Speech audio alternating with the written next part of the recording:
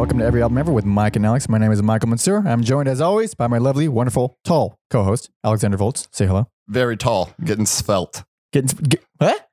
Svelte? What's that mean? Looks, in shape. Oh, see, that's how much of an idiot I am. Anyway, this is Every Album Ever, the podcast where we listen to every single album in the world, one artist at a time. It's a new discography, more or less, per episode. And today we are talking about The Cockatoo Twins. Cocteau Twins. God damn it, Alex. I know you did that on purpose, you motherfucker. So if you have any suggestions for other artists you want us to talk about, or if you hate us, or if you love us, send everything you want to everyalbumever@gmail.com.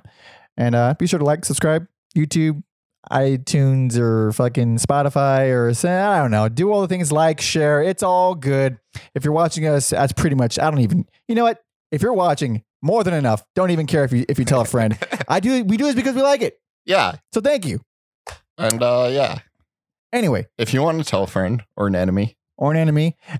That's actually, it's just as relevant to send us to someone you don't like, because we're anybody who has an opinion other than your own is the enemy. Yeah. Right? Yeah. I guess depending on your feelings of the show. Sorry about that. Oh, Alex is getting a phone call from unknown. Who's that? Who's unknown? I have no idea. I thought this was on silent mode. Yeah. I guess depending your feelings on the show, your enemy could be our friend. Yeah. It's fun. It's super fun. I don't even know what the fuck I'm talking about. You can also check out the Spotify playlist on Cocteau Twins that we've curated for everybody. There should be links at everyalbumever.com, as well as in the descriptions of wherever you're listening or watching. And there's also playlists associated with every episode that we've done. So there's tons of music that we think is very cool. You can find all those playlists at everyalbumever.com. Man, Cocteau Twins. I knew nothing going into this other than that people like them. I see them all on a lot of lists of influences, and they're probably alty, and that's what I knew going in. Yeah. That's it. My only exposure was the vocalist Elizabeth Fraser on the Massive Attack album. Oh, right. Yeah. And then I've always wanted to listen to them. So it's an Alex pick this week. But yeah, very little. Never listened to a full album. Couldn't name any of their songs before this. Just one of those artists where I'm like, I should check them out. And we did check them out. We checked out everything because this is, every album ever. We usually don't do EPs. You and I both listen to every EP as well. Yes, I saw that there, because sometimes bands just use EPs as like, here's some singles. Or whatever. Yeah, a lot of times. But I felt like this band used them a little differently. Yeah, all different songs on the EPs. Yeah, all originals. So the originals as in not on the albums. So I was like, for some extra credit, let me check this out. Let me see what's going on between the albums. This was a very confusing episode for me, but discography for me, because I started, I always go in open-minded and excited and very optimistic that I'll find something that I'll love. And then I got to the very last album. I'm like, okay, I don't like this band. And then I realized that that's not fair. And I didn't even decide on a best or worst by the end of the album. So I had to go back. I went back and I was like, wait a minute, I don't hate this at all as much as when I first heard it. And then I listened to another one that I had as like a potential worst. I was like, no, I don't hate this one either. So what? By the end of it, I finally got some thoughts about this band, and I'm not a fan of this band, but I do get them. And I do think they've made some pretty amazing shit, but I don't particularly love, I don't think they're great with albums consistently. I would disagree. Oh, it's gonna be an exciting episode. I would say the way to summarize my experience with listening to this is I was very intrigued until I wasn't. Okay. But, looking at bands I'm familiar with, that's kind of every band's MO, right? Like no one puts out solid. Unless you're Death. Unless you or have, the Minutemen, unless you have some or early, a Tribe Called Quest. They had that one album that we didn't like. yeah. Unless you have some death that stops you from recording music. Oh yeah. Very, very hard to continuously be good for whatever reason, and we'll get into why they stopped being good. Being good, yeah. Oh, okay. When do you want to? How do you want to lay out not lay out, but discuss the EPs when they come out, in between albums, that all in the front, all in the back? I would say the back end. So we'll do an album, and then like if I have anything to say about the EPs, okay, we're kind of done. We'll talk about them. But okay, yeah, fair enough. So backstory of the band. So they were formed 1979. Oh wait, I should before you go in. Sorry. Oh, that's right. Yeah, 9 albums total. 9 full-length albums and 6 EPs. We're going to be mostly talking about the albums, of course. First album was released in 1982. The last album was in 1996, and which is also a huge surprise for me because I didn't know anything about this band. I had no idea they started that early. Mm-hmm. That's real early. Yeah, they kind of found fame later on. Wait, did the first EP come out in 81 or 82? 82. Okay. So they dropped the album before. Okay, just making sure. So I got all my shit lined up here. So formed 1979 in Grangermouth, Scotland. That sounds like a fake place I made up. You could have named any place in Scotland and said the same thing. Yeah. So the main members are Miss Elizabeth Fraser, Simon I'm assuming it's pronounced Raymond. Raymond. I don't know. It was an E at the end of Raymond. Just imagine the word Raymond, but with an E. Okay. And Robin Guthrie. And Robin Guthrie and Elizabeth Fraser are dating, and they get married. And so the entire group or span of the band, they are married. Not married, but together. So that for a split second, I was like, wait a minute, but they're twins. That's disgusting. No, I'm an idiot. Sorry. But so that's how they started. And you want to just jump into it? Yeah. And obviously, I guess I'll just drop some of their influences. Birthday Party, Siouxsie and the Banshees, Sex Pistols, and Kate Bush. So. All artists I love a lot more than this band. All of them. Damn it, Mike. All right. Let's start it out. September 1982. This is Garlands.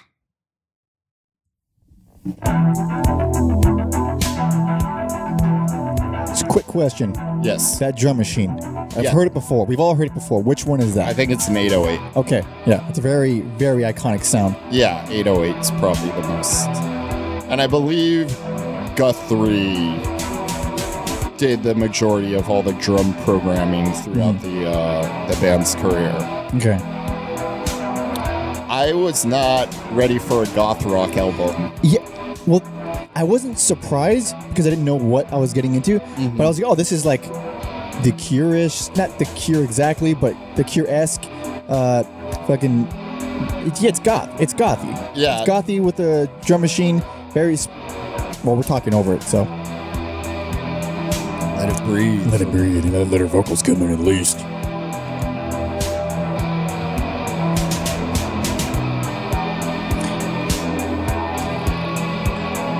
It's quite an intro. These are great bass lines. I don't know if I wrote the bass player's name.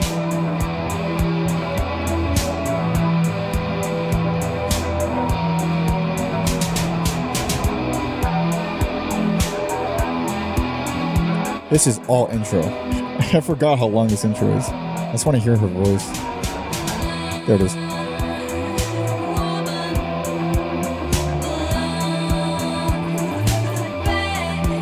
God, those little flourishes are fucking great. Okay. Looks like Will Heggie played bass on this. He's in here. Oh, let's talk about it. Go on. This album and the next 2 EPs. Okay. Before he makes his exit. This is this is my personal favorite. I also put it as personal. Really? Yeah. Wow. That's a first, not a first, but it's a interesting. That doesn't happen that often. when first listening to this, I thought these are all good songs. I like all the gothy shit they're doing. Her voice is fucking phenomenal. I love her goddamn voice so much. And I thought, okay, this is a good album. It's going to get better. It's going to get better. Mhm. And then I was very upset because this is the only dark goth album they have. Yes. The only fucking one. And I was taken aback. For some reason, I thought they were a band like Portishead Mhm. or maybe because of her association with Massive Attack. I thought that. So I was like, whoa, what's going on here? And then, man, all the bass lines are solid. Pretty like standard 80s goth rock thing. And that's A-okay with me. The bass lines, I didn't think they were that strong, but they were complemented nicely with the really, I felt like this was kind of like proto shoegaze because the guitar has a really, I don't want to say squeaky, but high pitch, reverby, like throughout the whole album, it does stuff like that. I do think they did help like invent shoegaze a little bit. Sure does sound like it. The thing about this album that made me really enjoy it by far is her. I'll keep wanting to say Hurley's because Elizabeth Hurley, because I'm a dirty man who has Elizabeth Hurley on his mind. Frasier, her vocals are so fucking like I have timestamps of moments where like, fuck, that's so cool. And it's not, you can't, normal people can't do stuff like that. It's very difficult. That's funny you noticed it on this album because it took a few albums for me to notice how crazy her vocals are. It took me 3 listens of this album in a row for me to kind of was like, because it on first listen, and if you're just kind of hearing clips, it just she sounds like a regular ass female vocalist from this era. Where you know, a lot of Exene fucking using the band, you know, that kind of. But man, underneath all that gloss and that reverb, man, she did some crazy shit. Like it's so funny. She didn't even want to be like a singer or anything, because like for how crazy she is, you'd think she has like some sort of like training or really no training. No. This bitch. Oh, are you fucking kidding me? She's one of the best fucking vocalists I've heard in a long time. Oh my God. How could she not have? I've seen her live and she's still got it and it's still beautiful and unbelievable voice. And later on, she goes fucking crazy with like operatic kind of shit. So that's mind blowing. I am floored by this woman. Put on 45 seconds of, what is it? But I'm Not. She does this. That's one of my favorite songs off this. It's like she's like yodeling almost.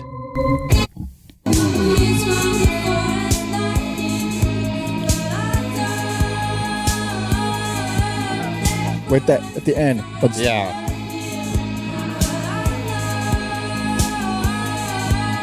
I love that. I can't do it, but it's like a yodel.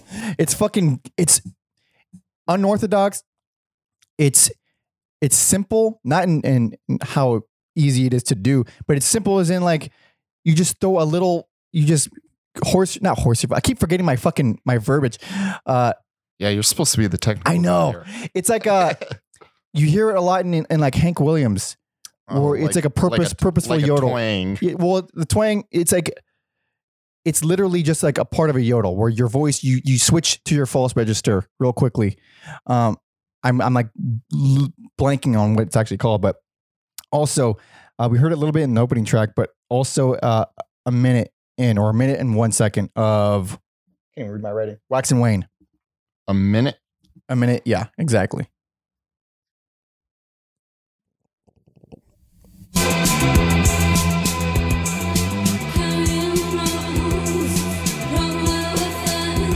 The end of each phrase.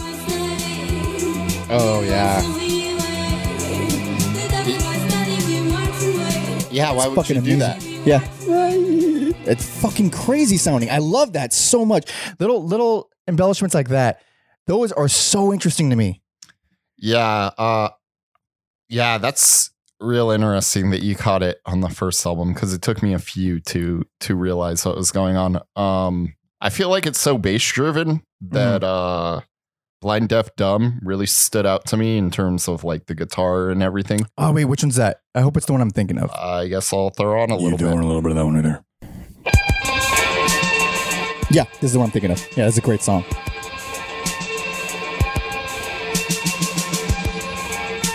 That's such a shoegazy guitar. Yeah, definitely one of the songs that. Can you turn it up a little bit on your phone? There we go. Maybe one more. One more. Yeah. It's beautiful. So throughout the entire song, that guitar line does not change, but the bass lines do change. Yeah, it's great. Like I feel like I'll probably sound like a broken record and say wall of noise or wall of sound, and they use it. It's not very well, I think. Hard to follow on this album because while the guitar is that spacey and airy and it has all this high end, there's like no synths on here or anything like that. There's nothing. It's just the guitar, bass, drum machine in the voice. Mm-hmm. So it's all very easy to follow. Every song is good.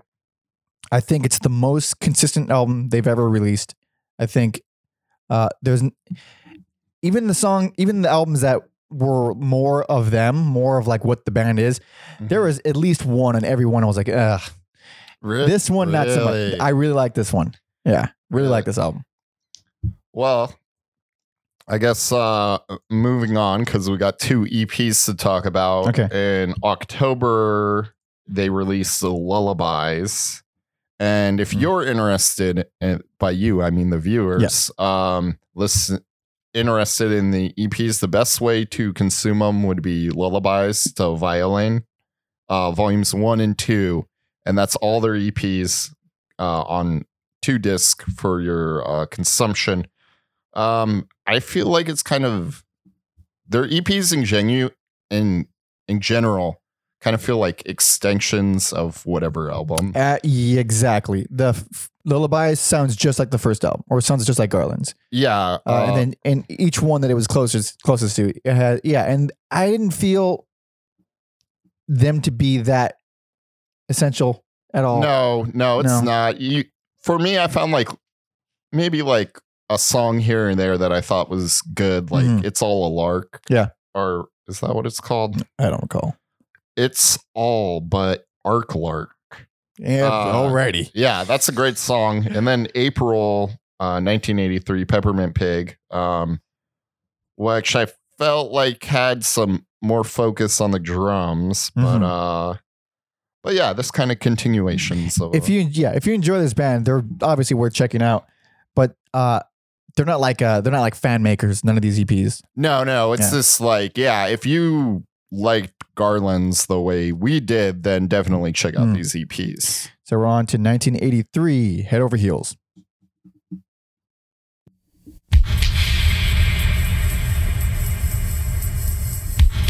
Sounds like a lot of delay and reverb. It's so it's ridiculous amounts of delay.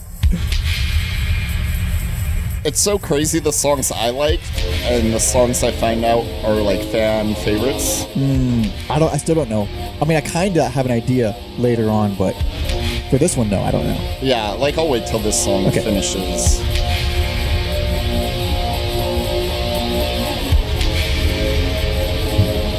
But I feel like immediately you know it's different from the previous album and the EPs. Like, it's just got a different vibe already.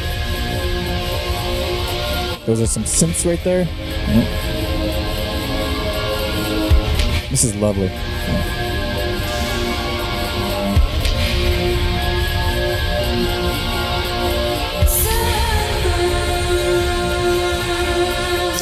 Getting a little stronger in those vocals, a little more confident, a little clearer.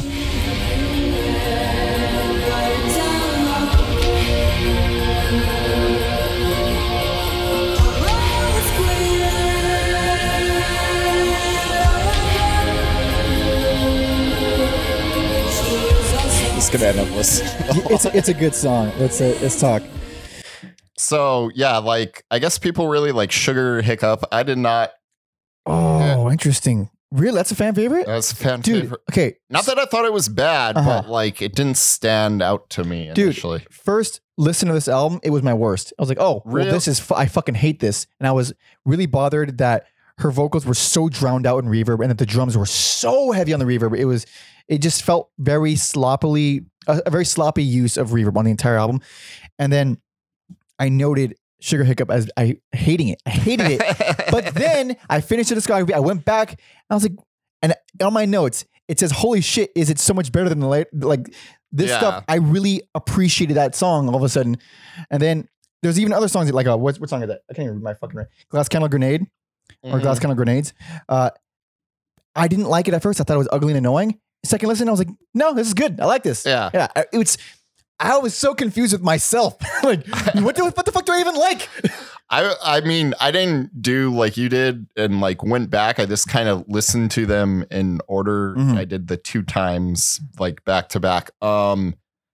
There is stuff also, this is as a duo of Guthrie and Frazier. The bass player is gone. So it's just the 2 of them. The following song after the opener, 510 50 Fold, like there's a sax on there, and I'm not really a fan of saxes, but especially in the 80s. But I like that. I like that song as well as the opening track, which is When Mama Was Moth. Yeah, that which we were just listening to. Very good. But yeah, 510 50 Fold is very good too. The Tinderbox, there's like some added percussion that's just not like standard drum machine sound stuff that's real interesting, or I think so. And then like Multifold is like this weird, almost has like a Twin Peaks vibe to it. It's like swing goth rock in a way. It's an interesting song. But yeah, definitely like stretching their creative muscles and growing on this album, I feel like. Yeah, it's more interesting than the first one. I just didn't enjoy it as much. Didn't feel it as hooky. Well, none of it was as hooky. It's like produced like it's darker, but the songs aren't darker, which was interesting to me. Like it's produced like to the fucking nth degree, all the shoegazy spaciness, all mood, but it was like Sugar Hiccup is a fucking pop song. Yeah. Like there was none of that on the first album. No, Yeah. nothing remotely poppy on the first album. They're getting there here. But yeah, I don't know, something about it, because I listened to it the same day I listened to Garland's, and I don't know, there was something about this album that was so different from the second one that I was just like, oh shit, I want to see where this band is going. Like I want to see how they follow each album up. Right. I thought I was going to feel that way going in, and I did not. I swear to God, dude, when I first heard this one, I thought, boy, do I hope it gets better from here on out. I was upset, like, oh boy. I don't know where my headspace was at, that I hated it so much the first couple times I listened to it, and then I went back and thought it was pretty good. But I think, honestly, it might be like by the end of it, I kind of figured out what I should be listening for and not listening to what I want to be listening for. Yes. Like, that's a great way to... Yeah, they're going to play the songs that they're fucking good at writing. I'm going to stop hoping for more of the first album, or stop hoping for more of this, because that's just not what's going to happen. So I guess I can go back and appreciate what they are good at. Yeah, you're going to have a bad time otherwher. Yeah. So let's move on. So again, we got 2 EPs. Okay. The first one, whatever. It is what it is. April 1984, the Spangle Maker is when they bring in Raymond, the multi-instrumentalist guy. And I think Pearly, Dewdrops, and Pepper Tree are real good. All right. Fair enough. All right. So that's what I got to say about those 2 EPs. All right. And then, so we're in November 1984. This is Treasure.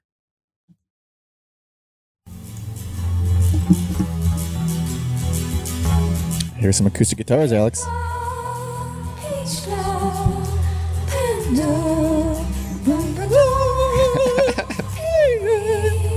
Very, very pretty.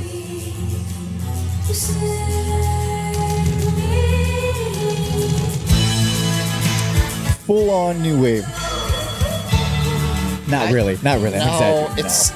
it's a weird album in the like the best way, I think. It's super interesting because right here, it's like it's obviously not goth like the first album, but it still kind of feels that way with the bells in the background and stuff. I think she's just like got a gothy voice. She certainly does, And she's got a ghost voice. Yeah, She's got the voice of a ghost. It's so Scottish too. Oh, really? I never thought about that. That's interesting. I mean, that's kind of like when you think of like Scottish ballads. It's kind of like what she's doing, right? Maybe. I mean, I only think of goddamn Scarborough Fair. Fucking don't want to do that. Okay, let's talk about it. So, best album. Best album. Okay. And- We're gonna have a Tribe Called Quest. yeah, I know, right? Dude, okay, so this was my best after I listened to it like fucking 5 times, and I listened to another one as many times and I listened to the first one. Because I don't think this is a perfect album at all. I think it's damn near perfect. You're out of your fucking mind. Yeah, we agree that it's the best, but hey, we're not agreeing on how it's the best, okay? Because this it was not an easy one for me. Because when I first listened to it, my first ignorant walkthrough of all the albums, at the end of it, I wrote down the words, okay album. Swear to God. And then they didn't get better. Yeah. So I went back and don't get me wrong, this album has some of the most beautiful things I've ever heard. Beatrix is maybe one of my favorite songs of all time. It's a crazy song that sounds like it could be on the Castlevania soundtrack. Okay, so I don't know who's picking the last song for this. Probably you, because you seem to like the band more than I do. I think we should this rock, paper, scissors Right now? at the end. Oh, at the end? At the end. Because I want to hear Beatrix. I think the I'm world... fine with that. We this unanimously decided. Okay, right it's such an incredible song. now. It's super operatic. It has vocal overdubs all over the place. It's fucking melancholic, or melancholy. I don't even know what the right adjective form of that word is because I'm stupid. It's so interesting and it feels old. It feels like it was written centuries ago. It Yes. obviously wasn't Yes. because we're alive. What? But and it's obviously modernized. It's not like an actual Baroque sounding song. It just feels dark and creepy and not quite sad. I think when you're in Europe and you got like those castles and you got It's a castle song. It's a Yeah. fucking castle song. yeah, you got like a lot of history in Europe. So I could see how songs like this would happen. Amelia, another one where that has to be a fan favorite, right? Is that a fan favorite? Is it? I don't know. Because that song, I don't know if it is actually. that vocal line is haunting. It's so good. Put on a little bit of Amelia. My God, it's wonderful. Like this album, well, it's loading. This album is threw me for such a loop.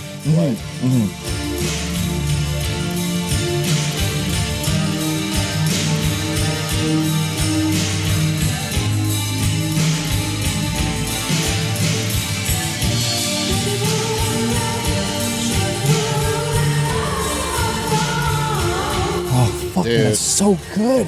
Dude, Right here.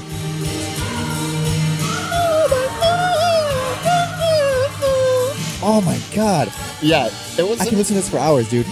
it wasn't until this album that I noticed her vocals are crazy. Like usually I'm not like paying attention to the vocals like too much. I'm like, let me say this. I'm not like in awe usually. Usually it's like Bjork and Mike Patton. Yeah. I mean, two And- of the fucking greatest. And then another one of Mike's favorite, occasionally Cedric of the Most Volta. But no, Patton and Bjork, we can agree on that. Yeah. Those were like my big two vocalists. And now Elizabeth Fraser is one for Fuck sure. yes, dude. Like, there's anything I took from this band, it's how creative she is and how it's creepy to me. Like, her Also- voice creeps me out and I love it. Also, she's like you and she doesn't care about lyrics. And a lot of this is just, Nonsense. yeah, it's just Is it? noises. Yeah. 'Cause That's why some of the song titles are crazy? Yeah, because she's just making words and there's like lots of disputes about what her lyrics are and aren't. So. What is her thoughts on the matter? Fucking who cares? Well, yeah, she keeps some of them guarded. So later on, I think in Garland she was saying real words. But in this album, this full on. Yeah, I was wondering like what she's saying. She's just doing whatever she feels. Whatever sounds happen. Yeah, it doesn't necessarily have to be a real word. So that's actually interesting because for those who sing, you know that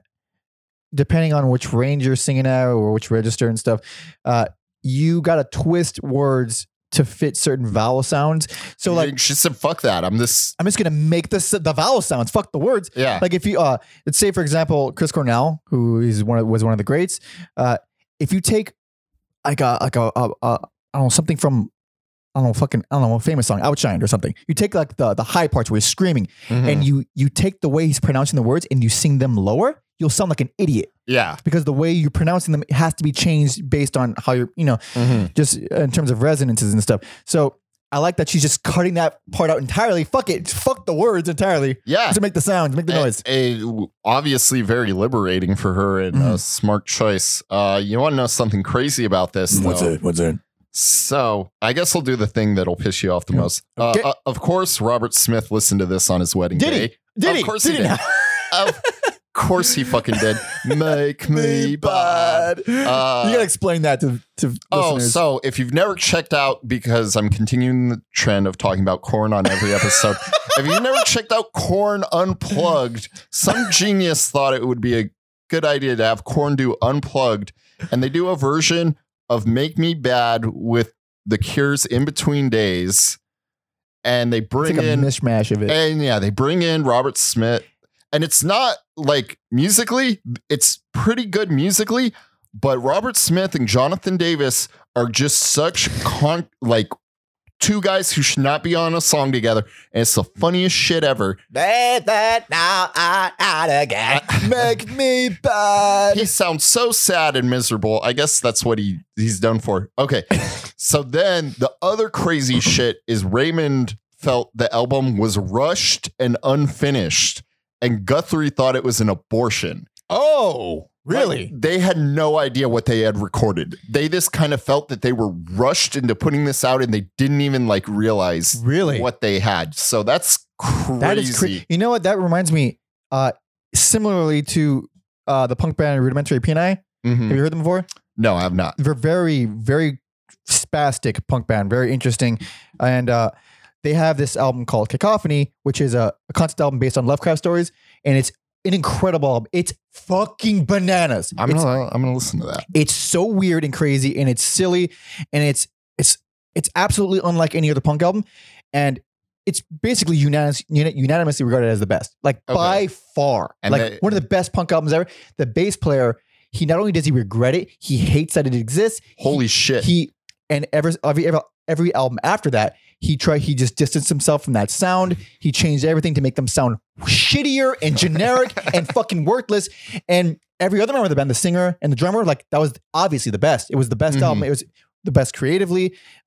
So I don't understand. I think they came around and they realized the genius, but at first they were just like, no, this is not. It fascinates me though, with the what the actual creator thinks about this shit. If you're not even no matter how good a thing is, if you're not proud of it, what is it? I could see when you're too close to it, because we've done episodes where I'm like, that's not going to be fun to listen to. And then I've listened to it. I'm like, that was cool. Fucking great. Yeah. Cool. So I could see how that happens when you're so close. Dude, that happens to me in a really negative way, kind of conversely with performing. I'll write a song that I'll feel is I love this. This is one of the best things I've written. And I'll perform it. I was like, that didn't work at all. Nothing about that worked at all. It's just not work in a live setting. So there's clearly some disconnect with creating something and being close to it. It's very fascinating to me. Before we move on here, so I was talking about how she sounds like the band is very Scottish to me. I'm going to play some Vesper. Oh, it's the track 4? Yes. That's Persephone. Named after one of the Greek goddesses, I believe. Yes. Earlier in Garland, she was singing about Egyptian gods and goddesses. So I'm going to play some of this because to me, it's very Scottish. And Man, that's such a drum machine. It's very industrial. Yeah. It's very industrial. It almost sounds like Big Black's drum machine. Like the way it's produced. Mm-hmm.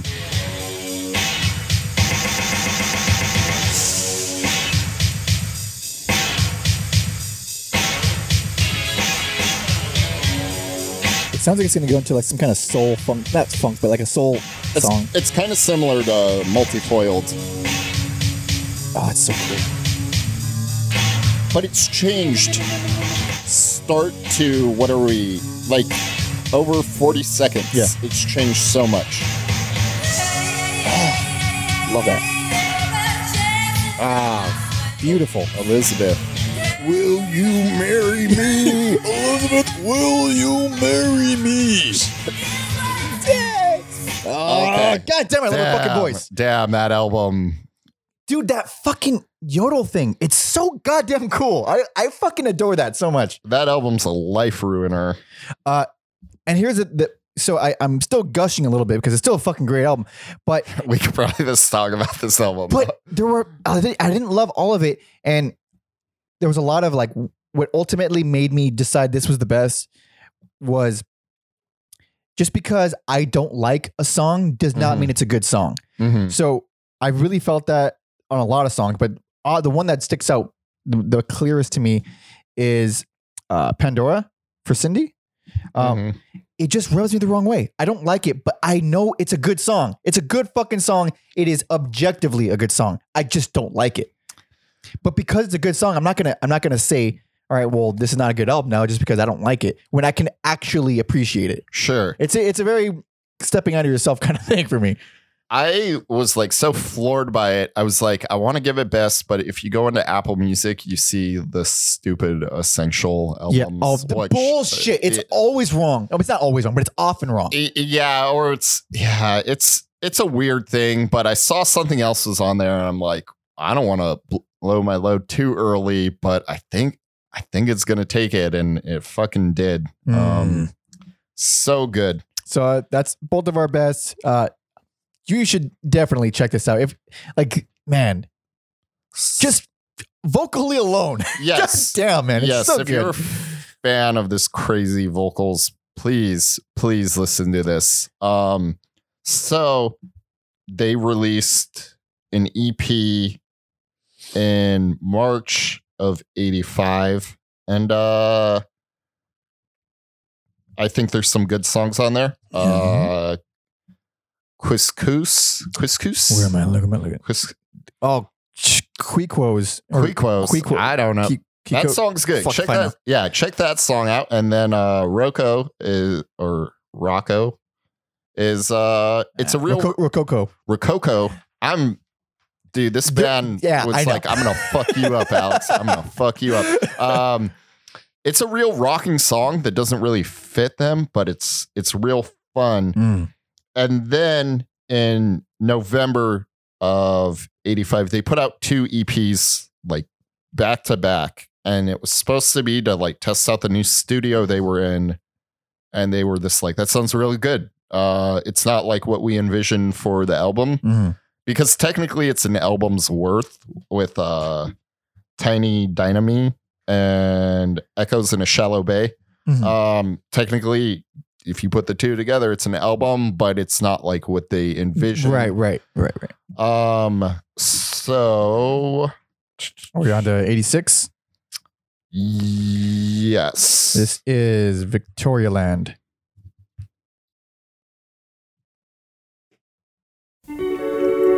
So nice and pleasant compared to the other stuff we've been listening to. I feel like I need dream catchers and wind chimes hanging above me. I have a dream catcher over. How many has it caught so far? Just I don't Two, know if it's 2, 3? working. I don't know if it's working. I don't like the dreams I've been having for a while. Interesting. Yeah. I'm sorry. They're weird dreams, man. They're weird. Don't smoke weed then. Oh no. Wait. Smoking weed makes you forget your dreams more. Because you dream every night regardless. I feel like in my as I'm getting older, like weed's not having a good effect on me like how it used to. I stopped smoking weed about 10 years ago. Yeah, like I started getting real fucking It's not cool with it. Yeah. Fucking funny thing to talk about. I know. I mean, it's nothing's happening with the music so far. It's just this ambient stuff. How long is the song? It's about 6 minutes. Whew. And it's called Lazy Calm. It's aptly perfect title for. However, I do got to say this is probably a good representation of the album. It kind of is. Yeah. Although it works better for me than the next album without talking about the next album. All right, let's talk then, because that thing is going to take about 6 hours to actually start up. This was the second album I gave worst album to before eventually changing my mind. I hated this album so much. I don't anymore. I don't hate it anymore. Okay, I'm glad you saw the light. Yeah. Drums are gone. Almost pretty much. Like 98% the drums are gone. There's like some percussive elements in a couple songs. Yeah, because they never had a drummer. Right. But they just decided to not use the drum machine. Although I think Guthrie is real smart the way he programs and makes beats. Mm-hmm. To me, he's a beat maker. If I think he could have, in an alternate universe, been a hip hop producer. So, interesting. Yeah, that's very interesting. back to the album. It's all mood, ambience, and eeriness for the most part. It's all like, especially Fraser's vocals, like everything is floaty. Like her voice on here to me is like another synth. There's like synths all over the place. There's no bass lines. There's no like concrete. It's just all floaty, spacey, airy, pretty, and nothing to grab onto for me. It's so weird because it's inspired by the Antarctica. And I'm so used to associating that with like brutalness, Cthulhu, metal things. Right. I'm like, this is not like what I associate. Yeah. It's pretty. It's all pretty. Yeah, it's real pretty. Hopefully I'm gonna play Feet Like Fins. Hopefully this doesn't have a blown out intro. If it does, I'm just gonna fast forward. I really like the guitar and some of the percussion on here. This is also another album you could listen to on your wedding day. It's way more appropriate, I feel. Yeah. But if you wear makeup and put your hair like that, don't tease your hair on your wedding day, dude. Or, I mean, you know what? Who am I to judge? It seems to be working out for him. Although I don't know how happy Robert Smith is, to be completely fair. Man. He just seems unhappy.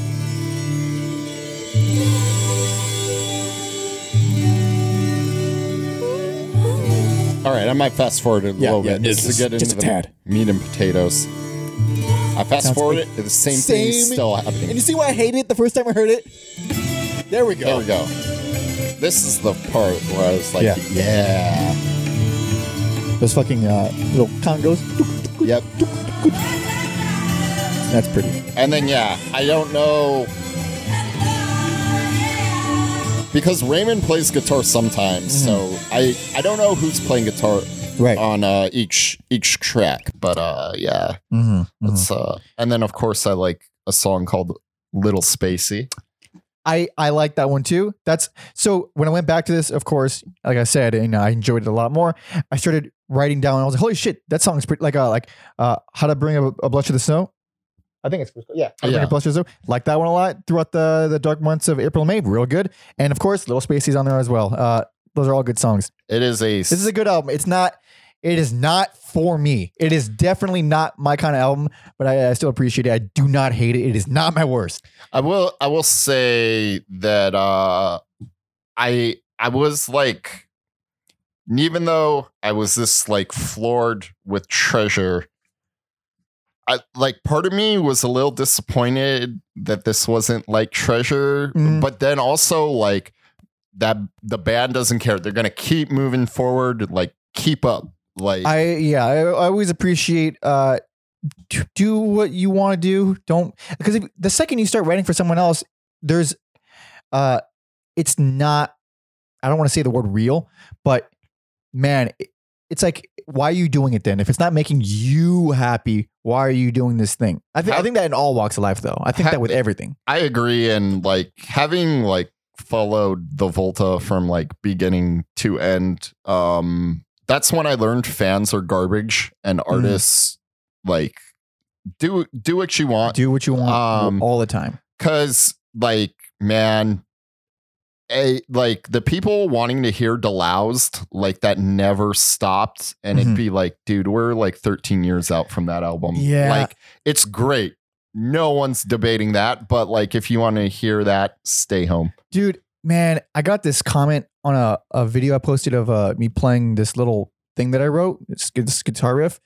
And it really pissed me off. And it was a nice comment, but the sentiment behind it bothered me. It was this crazy woman. She was fucking I was going to say, was it me saying this isn't the Katuya twins? Cocteau twins, Alex. Cockatoos. Son of a bitch. It was a script that I wrote, and it's part of a song that I really liked that I wrote. And it's a long song, and it has all these peaks and valleys kind of shit, and it's really hard to play. And it's a solo guitar because I don't have a band. And I wrote in the caption, like I performed it live twice, and it didn't really work out. Like it didn't work the way I wanted. It didn't sound the way I wanted to. I just need a rhythm section behind it. Like I need something to remind the listener that there's a beat, because it's just too many things happening. So I mentioned that, and this woman, bless her heart, she meant well. She was like, "It works if you love it. All right, you got to do what you go and get it. You do what you got." Like, no, you fucking idiot. Truth is truth. All right. If it doesn't sound right, and I wrote it, and I feel like no, this doesn't sound right, then it doesn't sound right. It doesn't mean I need someone to encourage me to keep playing a thing that doesn't sound good. Like criticism is important. Like it doesn't sound good. Yeah. So that's what I mean. Like you got to do what sounds right to you. I will say, going back to bands just doing whatever they want, it's a reason I love the Melvins so much, because if I go to a Melvin show and they play nothing but new stuff, I'm happy. Yeah. If they play nothing but old stuff, I'm happy. Yeah. Like they can literally do what they want. And I think, on that same train, first and last time I saw Swans, fucking. Oh yeah. They're kind of like, I don't know, 2013. It was when The Seer came out. So it was a great time to see them. I believe, I think it was at this show. Or maybe it was at whatever. Point is, this is a thing that Michael Gira said on stage. He was in between songs. And if you know Swans, they play what just came out, and that's it. Because their songs are 8 hours long each. And one guy in the crowd yelled out like a request, yelled out a song. And Gira responds with, well, if it's so fucking good, you play it. I thought, God damn, that's the best response you could possibly have. God bless you. Yeah. God bless that guy. Man, okay, real quick. I went to go watch Ohm, and this asshole yelled out, "Play Dope Smoker" from Sleep, the previous band. Yeah. And someone actually went, well, they're not going to play that. Like, no shit, they're not going to play. Yeah. Like, man, fucking people are... Fans are garbage. That's all we're getting at. It's funny because that Swan story, it's been so long that I don't remember if that happened to me or happened to someone else. I hate that because now I feel like an asshole, because if it didn't happen to me, then I just stole someone's story. But anyway, let's move on. Anyways, so we got another EP that was put out in September 86. So if you're keeping track, we're going to do 3 albums in 86 with Victoria Land, Love's Easy Tears. Love's Easy Tears is a little bit like the older stuff. So I would say like that's worth a listen. And then, we're in November 1986. This is an album they did with Harold Budd called The Moon and the Melodies. So this is it's not under the name Cocteau Twins, right? It's just credited to their actual names, each of them. I believe. Well, if you look it up on like... No, I know, but like when it was released, this is technically not exactly a Cocteau Twins album, even though it is. Damn, it's weird the last album worked for me. But man, sometimes this shit This gets song is good. old. This is all right. Yeah. It sounds very samey though. Any song with Elizabeth Fraser on this album is good. Take Me Away. It's like her voice. I've been trying to figure out this entire episode how to really describe it. I mean, you can hear it, but like how it resonates in my head is like a fantasy voice. Like you would hear it in like not a Lord of the Rings, but like You know what's funny? Kinda. She recorded songs for the Lord of the Rings soundtrack. Come on, So someone else thought Thought the that- same thing. dude! It's awesome. It's fucking awesome. She's a great voice. Listen to that, Man, fuck, man. Okay, all right. it's hard to turn that down. It is. But yeah, it's the stuff in between where she's not singing that just, Yeah, absolutely. I almost fell asleep every time. You're damn right. That's why it's the worst album. Yeah. Wait, you Worst fucking up. Holy shit. And this, okay, so it's the worst, and it's, I wanted to pick multiple worst. I swear to dude, I wanted to pick multiple worst. Almost. This, and the only thing keeping me in my head from giving it worst was the fact that it's not exactly a Cocteau Twins album because it's not released under the name Cocteau Twins. But it fucking is. It's in their discography, and it's the worst. Dude, there are four actual songs. And then in between are these insanely long, bullshit ambient, do nothing for 8-minute songs. Minimalism, yeah. Boring bullshit. Dude, it's infuriating. I got all worked up. I'm sorry. I just wanted to fall asleep. I didn't get angry, but yeah, I can see where Mike's coming from. And yeah, this was not a high point.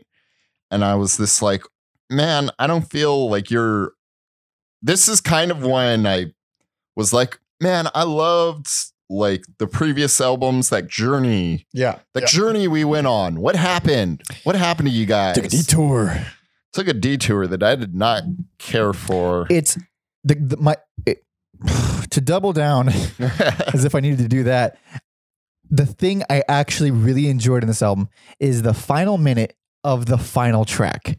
That's how, and it's real good, but it's the final minute of the final track of an entire album that I did not like. Even the actual songs, I felt like they were just weaker than anything on the albums before it.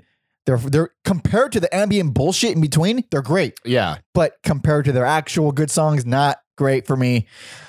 I had nothing about this album that made me want to go back to it. Nothing.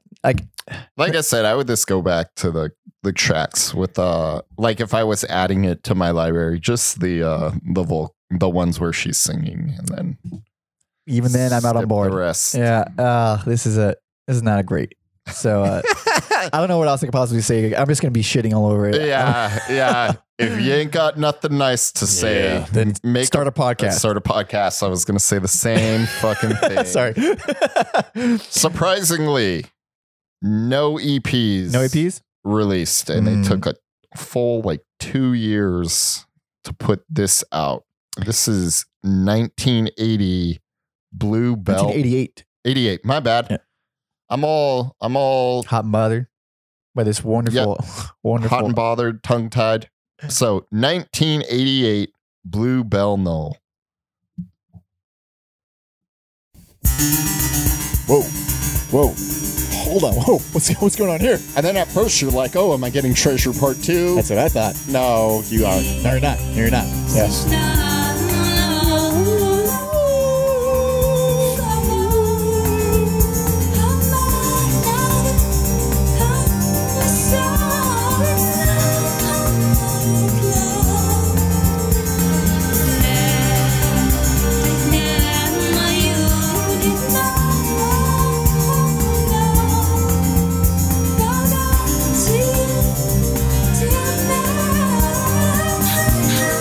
Her vocals are still interesting. Yeah, I was very. It's very cool. Those harmonies are really nice. I was very underwhelmed by this, and I thought I was being too harsh on it. Right. It's better than the Moon and the Melodies. Yep. But to me, I think they just work so well in the dark, and this is still kind of light and breezy. It kind of this feels like Disc 2 to Victoria Land. I think it's much worse than that. Yeah, I really didn't like this. This is the album where I had to write down, I don't think I like this band. Yeah. Because it's new wavy, generic, boring, prettiness with no substance. I felt like it was just more of the same shit, but just not interesting. Like I could predict every chord change and I'm just bored. Well, there's a reason for that. Why is that? Guthrie has a real bad coke problem. Oh, does he now? While they're recording this, I'm like, that all makes sense. That's no good. And yeah, I don't know if they didn't tour for this album because of his coke problem or if they are not fans of it. But either way, they didn't even like tour for. Really? Ironically, this is the first album where they got major US distribution too. So that is a seems very silly decision to not tour. Yes. Or not like, I guess it was the 80s, you know, you're not going to have an intervention. But so that kind of explains why the album was a miss. For the most part, it sounds like background music in an 80s movie. Mm-hmm. I still think Frasier's doing some awesome things as she usually does, but at this point in my time with the band, the honeymoon period with their vocals is over. Like, I need more than just you sounding cool. Like, I need good songs at this point, and this album fucking really let me down. Yeah. So we were both underwhelmed. Yeah. By Bluebell Null, and having a bad coke habit will fucking do that. Dude, don't fucking do coke, man. Don't do it. Not that I know anything. I do know things about coke. I have a lot of experience. I've had a wild life, dude. Dude, honestly, y'all don't know, but I've had a wild fucking life. Let's move on, huh? All right. Yeah. This bringing up bad feelings. And then, they've like taken a break with the EPs. So now we'll go forward another 2 years to 1990. This is Heaven or Las Vegas. What is this, Sgt. Pepper's? Yes. This is goth rock Sgt. Pepper's.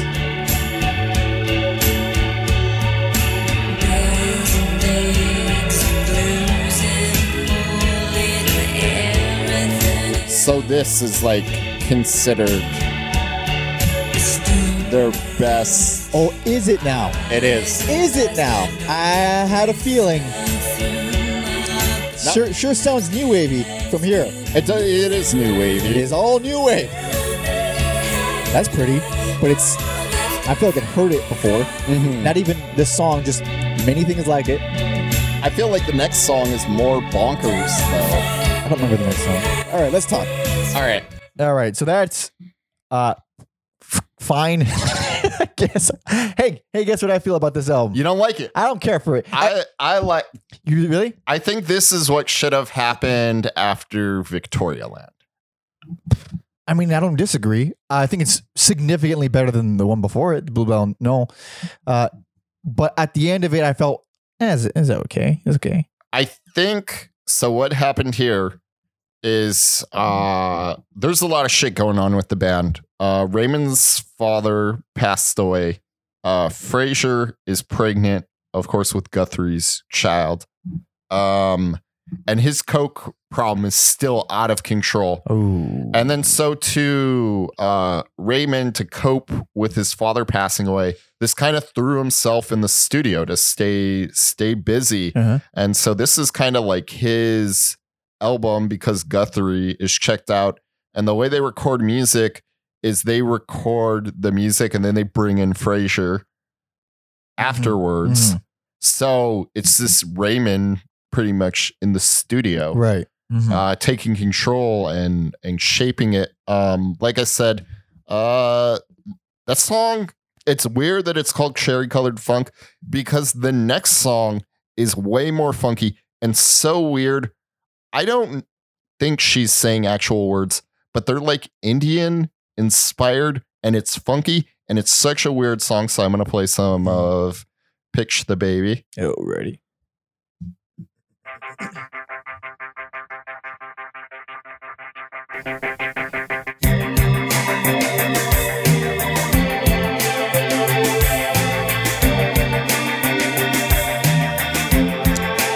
Also, she says real words on this album. Ooh, wow, that's wild.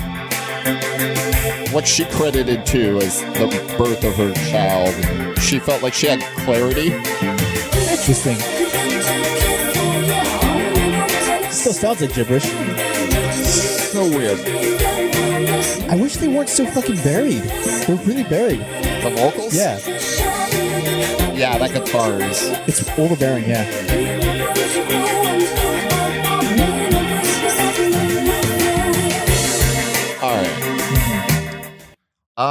Yeah, so not necessarily that song, but she said after she gave birth, she felt like she had like clarity and felt inspired to write real words. You do, man. And also, it's words are hard if you don't have anything behind it. It's real sweet. They put the album out on her child, her and Guthrie's child, Lucy Bell. So they put she gave birth during recording, and they put the album out on her very first birthday. Oh, so that's super sweet. That's very sweet. I wish I liked the album more. Man, they just feel so bland. Oh, and then obviously not all of them. Like, what is it? What's 50-50 Clown? Is that what it's called? I believe something like that. Because I can't read writing. I should just bring my laptop closer. I don't know why I haven't done it sooner. Yeah, 50-50 Clown. Yeah, that's cool. Also, I Wear Your Ring. I like that one a lot. Like the whole, like the last handful of songs are actually pretty good. Like this isn't a bad album at all. Yeah, like Fro Foxes and Midsummer Fires. That was Raymond wrote that the day after his father died. So yeah, that's right. That's like for his dad in a way. Yeah, been there. Not with the dad dying, but definitely writing a thing during a death. Overall, though, as a whole, I do feel like this is great for people. Like this is what I feel most people think of when they think of 80s music. They think of something that sounds like that. I think it's weirder. I don't know why they blew up and why this is considered. I don't feel it. I don't feel like it's weird, but I can see why it fit the time. It fits what people like generally about this entire genre. I just, to me, it makes more sense. Evolutionary, like where they were going, it makes sense, and all things considered, it's just fucking, it's crazy to me that they cranked it out. And then you got songs like Wolf and the Breast, like it's so sweet, it's so nice. Well, wait, sweet how? Like the way it sounds. Put on a little bit of that. Yeah, so fresh my memory.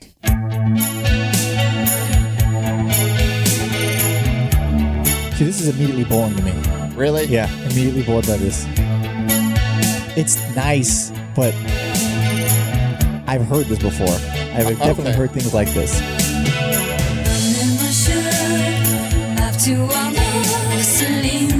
And even she's not doing anything that interesting. Yeah, I don't know. Whatever. I get it. No, I get it. Just because, like, again, just because I don't like it doesn't mean I don't understand why people do enjoy stuff like this.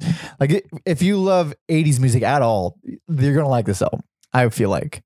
Yeah, not, despite what people say, not as impressive as Treasure. Not even close. Not even fucking. Not even a little bit close. I get it. Like, if at the time, if you had never heard of the band and then this came out like seemingly out of nowhere, like I still think it's real weird and strange at times. But yeah, and then I just appreciate the gusto to push through all the crazy shit that was going on. That's usually the best time to push through stuff, is when something's really, really rough. So I do commend them for that. Any EPs? No. Okay. They went on a drought of EPs, so we'll go on to 1993 for Calendar Cafe.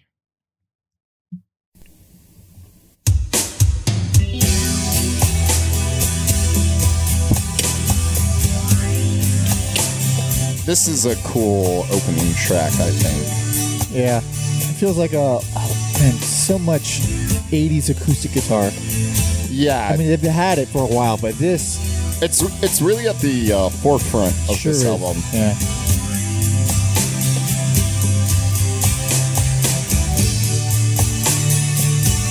Is that still Drum Machine?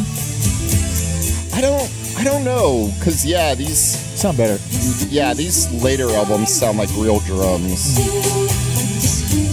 Okay, that's a short clip, but also not too misleading for the rest of the album. Least favorite, for sure. It's okay. I didn't like this. This is definitely when cause Heaven or Las Vegas kind of bought me back in, but then this bought me immediately back out. Yeah. I really hate this album. Like I really fucking hate this album. And so I was fighting with myself over which is the worst, this one or fucking Moon. What the hell is it called? Moon of the Melodies. Yeah. And ultimately I decided that one was the worst one because I don't think anyone would really enjoy that because of how much boring ambience there is. Mm-hmm. This one, it's when it rubs me the wrong way. And from beginning to fucking end, Wow. I hate every song pretty much.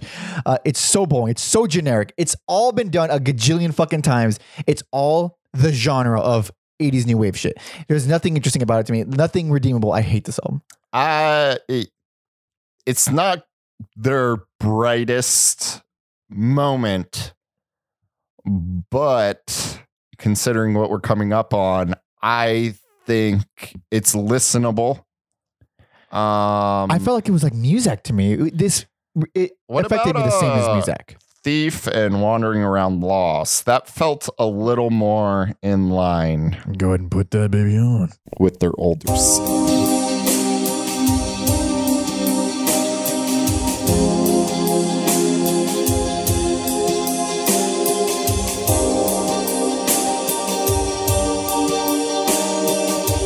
I'm so bored by this. I hate this.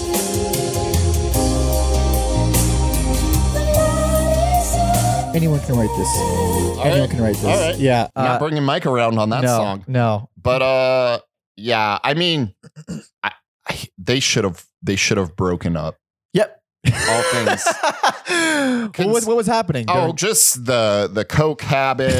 he's still at the coke. and He's still at it. I think he may have gone to rehab, but it's ruined the relationship between him and Elizabeth. That's sad. I think they're like on the verge of divorce At this point. Yeah, I'm sure they're long divorced, but by now. or on the verge. Now? By now they are. They were actually supposed to get back together in 2006 Mm-hmm.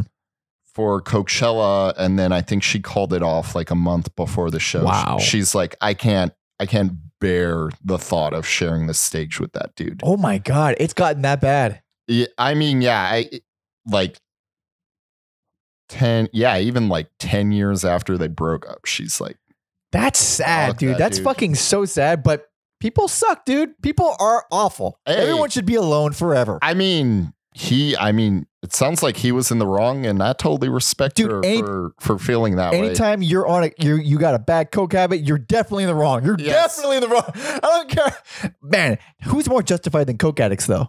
Who feels more justified? Like honestly. like But yeah, I think, damn, who was it that I think they would have got paid like 2.5 million each for that show. God. Each. Yeah. So Hold on. I need a second. Hold a on. month away from the show. I mean, Oh my God. imagine hating. Like, obviously, she's probably smart with her money and lives Yeah. comfortably. But Oh my God. It's so someone funny. who lives paycheck to paycheck, Oh my God. So much I funny. can't imagine. Oh my Like, God. yeah, Okay. my worst enemy for 2.5 million, I'll suck it up for one show. I'm gonna fucking throw something right now. That's okay. So we're all poor, dude. Dude, fuck. Okay, I respect her decision I because respect the you shit should out of it. Never ever fucking work with someone you don't want to work with. Yep. Ever. I stand by that 1000%. It makes me. The reason I'm so angry is that she can say no to that much money, having just released these albums, which I don't think are that great. Like, fuck, dude. So many of these albums, I'm like, dude, that's not that great. Fucking come on. Man. But good on her. Fuck. I did get to see her with Massive Attack, which was way better. I bet. One night, I can only like, imagine. fell in love with her. Yeah. Goddamn. All right. I don't like this. Whatever. We all know how I feel. Let's move on. So Good Lord. somehow they managed to put out 3 EPs, none of which I fucking cared for. Really? Yeah. Snow, Fine Lights, and Otherness. So we'll just jump. Straight ahead to the last album. We're at the end of our journey. For the love of God. Good Lord. 1996. And also a lot of these songs, or a few of these songs ended up being on Milk and Kisses.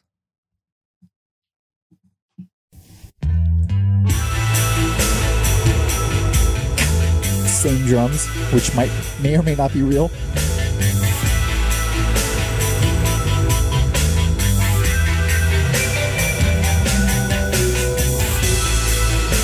This sounds super 90s.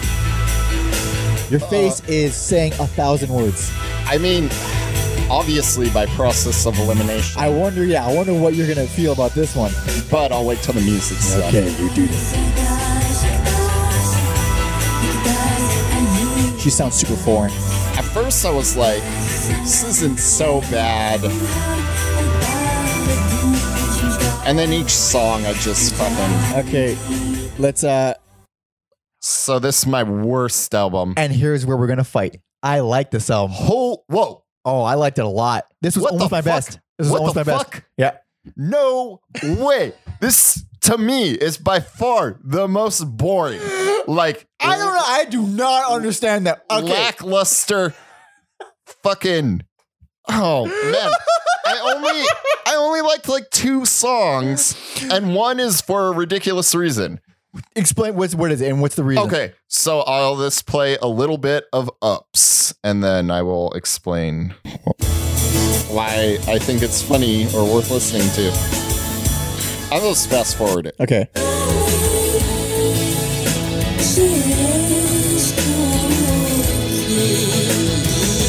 Bear with me. I'm Okay. gonna find it. All right. Note. Like that. Fucking. Yep. Is that why? Yeah, that's why. Because she rolled her tongue? Okay. Let me explain to you why you're wrong, Alex. Because she went Cardi B before Okay. Cardi B. That is pretty rad. Yeah. Okay. So during my first run, I listened to 2 albums. Oh no, listen to each album 2 times. I did it one by one chronologically. I got to this album and I already liked it. What the fuck? I got to this song. I was like, oh, hold on. One of my first line of notes, the first line of my notes, What were they? it was, I'm reading it right here. Don't get your hopes up, Mike. Yeah. That's how, That's good advice. when I first heard I was like, I think I like this. Don't get your hopes up. It's going to let you down. And then each song, not each song. This is not a perfect album. There's a lot of songs in here I don't like. But what is this? Whatever is that called? Half Gifts. You gonna deny me some half gifts? Put on that motherfucker. I don't have it in my notes, so it can't be that good. Half Gifts, track 4. These chord changes made me so happy.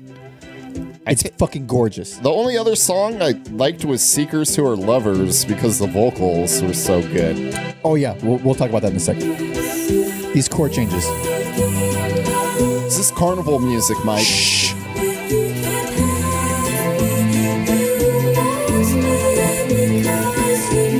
It's fucking heart-wrenching. You, Werner Herzog? They're just, and it goes back to minor right here. It's fucking gorgeous how it switches moods like that. Really interesting, smart chord changes, and that caught me off guard like a motherfucker. I haven't heard an interesting chord change in this band in like 4 fucking albums. Yeah.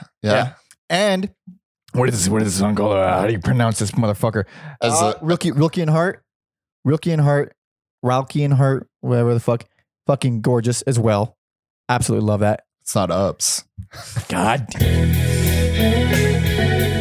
I don't fucking care for this song. Oh, but it gets better. It gets so good. Motherfucker.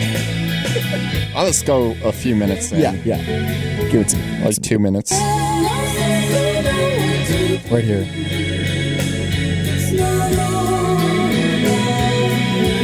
Those harmonies are fucking really nice. They're really smart too. Interesting harmonies that aren't obvious. I don't know. Maybe I'm too close to it. Like, Maybe. listen to too much. You did comment on Seekers Who Are Lovers. Yes. Dude, the vocals, Great vocals. We can agree on that. amazing. They're like operatic. They sound like they'd be in a Morricone soundtrack. Yes. They sound exactly like that. They're fucking gorgeous. Oh man, that's the one thing. Super. Oh, One thing we can agree. so beautiful. And you know what? Speaking of angelic fucking vocals, what is it? Eperdu? Eperdu, E-P-E-R-U. I see it. Yep. Truck. So angelic. Vocals are so fucking angelic. More so than I feel like it's been in a while. She's been singing kind of normal for the past few albums. This really felt like the thrill was gone and they were going through the motions on this. I disagree entirely. It seems this whole album feels really heartbreaking to me. I think because it's maybe you got that because it's like the end. Like they knew they were done. But I've heard a lot of shitty last albums, man. And I was not even. I didn't like this band. On the an album before this, maybe 2 albums before this, I wrote I hate this band on my notes. I did not like them, and then I got to this like, oh, this is pretty. This is very interesting to me. I like this. I don't want to start talking like Jeff Goldblum, but yeah. I think initially you're just like being too hard on them because, like I said, how many bands like really like have a full blown every album is interesting? Not a lot. We just did Death, and then I think that's a great. I mean, we keep going back to that because it's our one example. But I think the bulk of their career though is fucking impressive. Impressive, sure. Enjoyable for me, no. For the most part. You're crazy. And you're crazy. I went back and I can definitely appreciate it. I do not hate it the way I did the first time. But I don't hate this band. I don't feel compelled to listen to anything other than a lot of Treasure, and even though Garland's is my favorite, it's more of my favorite as a whole, more so than I don't love any individual track, like the way Treasure has tracks that are fucking amazing. And this one, I feel the songs that I named, those ones stand out to me. That I would go back to those songs. Those move me. Yeah, I think Garland's, Head Over Heels, Treasure, Victoria Land, and Heaven or Las Vegas, all solid, worthy of being in my collection if I ever get money to buy albums again. Fair enough. I'm lukewarm on this band. I was disappointed by them. Very much so. I definitely appreciate them, and I get see why people do love them based on the shit that blew me away. Because this band had moments where I was blown away. Some bands don't even have one. I know that. I've become accustomed to a certain standard of living, Alex. I expect more from my albums. No, I'll say it a million times. I'll say it a million times more. Just because I don't like it doesn't mean it's not good. And I do feel that strongly about Treasure and some of the albums in that entire area. But I do like this one. I don't know why. I don't know why. You know what? I will concede one point, and it's the reason why I couldn't give this best, even though I did want to. It's because every song feels the same, tempo wise, beat wise. That's what did it. It's really monotonous when you listen to it, not paying attention to the actual songwriting. And that's what I liked about it was the songwriting. They feel the same though. They all feel the same. Even listening to this album, before reading about all the issues, I felt like the thrill was gone. There was no passion left, even without knowing all the shit that was going on. Probably. It's not a very energetic album. No. They're not a very energetic band, but they've had more moments where they were more so than this one. I still think it's worthy of your time. I still think it's very, very pretty. Only listen to the last track, Seekers Who Are Lovers. No, there's a lot of good ones in the beginning. God damn it, Alex. You're discrediting this album. That's what the playlist is for. It is. There's going to be more songs from this one than you would like, Alex. I'm going to delete them when he's not looking because it's in my account. I'll put some other ones on. So that's your worst, you fucking monster. But all right. We're at the end. We did it. Oh my God. This was we took a long time for this one. We put it off a few days. I listened to these a lot. It felt really long to me. I mean, I guess maybe because the EPs were involved too. That's essentially almost doubling how many things we had to listen to. I did one of those things where I started off strong and then I fell in the middle. I fell out and then came back, took it home. Yes. Hated the last album. Also, yeah, like we were supposed to record. I was ready that day, but we're like, there's a free Bones UK show. Bones UK. We're doing that instead of podcasting. And it was worth it. Totally worth it. It was worth it. That Bones UK was one of my picks for best albums of 2019. It was an acoustic set at Amoeba Records, and it was lovely. And they were very friendly, and they were very talented. And I'm in love with one or both of them. Probably. Who knows? Who even knows? So to recap, my personal favorite, Garland's 1982. Best album, 1984, Treasure. Worst album, objectively, The Moon and the Melodies, 1986. And least favorite, For Calendar Cafe, 1993. Alex. And I thought we were going to have a Tribe Called Quest. I thought so too. We were close. You know what? For a little bit, we did, because I did have Moon as worst. Oh, okay. It was very close. Very close. But this edged it out. You just chose the better album as the worst instead. All right, sure. Yeah. So personal favorite, Garland's. Best, Treasure. Anyone who says Heaven or Las Vegas is fucking as high as Guthrie is. Hopefully he's clean now. Yeah. But and then worst, not even a debate. Milk and Kisses. You're just lying now. There's definitely a debate. There's debate. So much debate. Thank you so much for listening and watching. We really appreciate it. If you have any feedback, or if you want to send us an artist suggestion for us to talk about, argue about, disagree about, all that, send everything you want to everyalbumever@gmail.com. Like, subscribe, share, tell a friend, or not, whatever. Thank you anyway. Instagram plugs. You can find me at Pope Jesse Ventura, and Alex at Mother Puncture. And while I'm at it, I might as well plug my music bullshit. I am at Pander Monkey for all my music stuff. There's some music stuff on my personal Instagram, but Pander Monkey is all music 100%. And once again, Spotify playlist on Cocktail Twins will be at everyalbumever.com, as well as the descriptions of wherever you're listening or watching. And of course, all the other episodes have playlists as well. Okay. You picking the... Oh, we agreed. We agreed. I'm excited for this. The first time, no one really picks it. We disagreed somehow. So, thank you for listening. This is Beatrix from Treasure. See ya.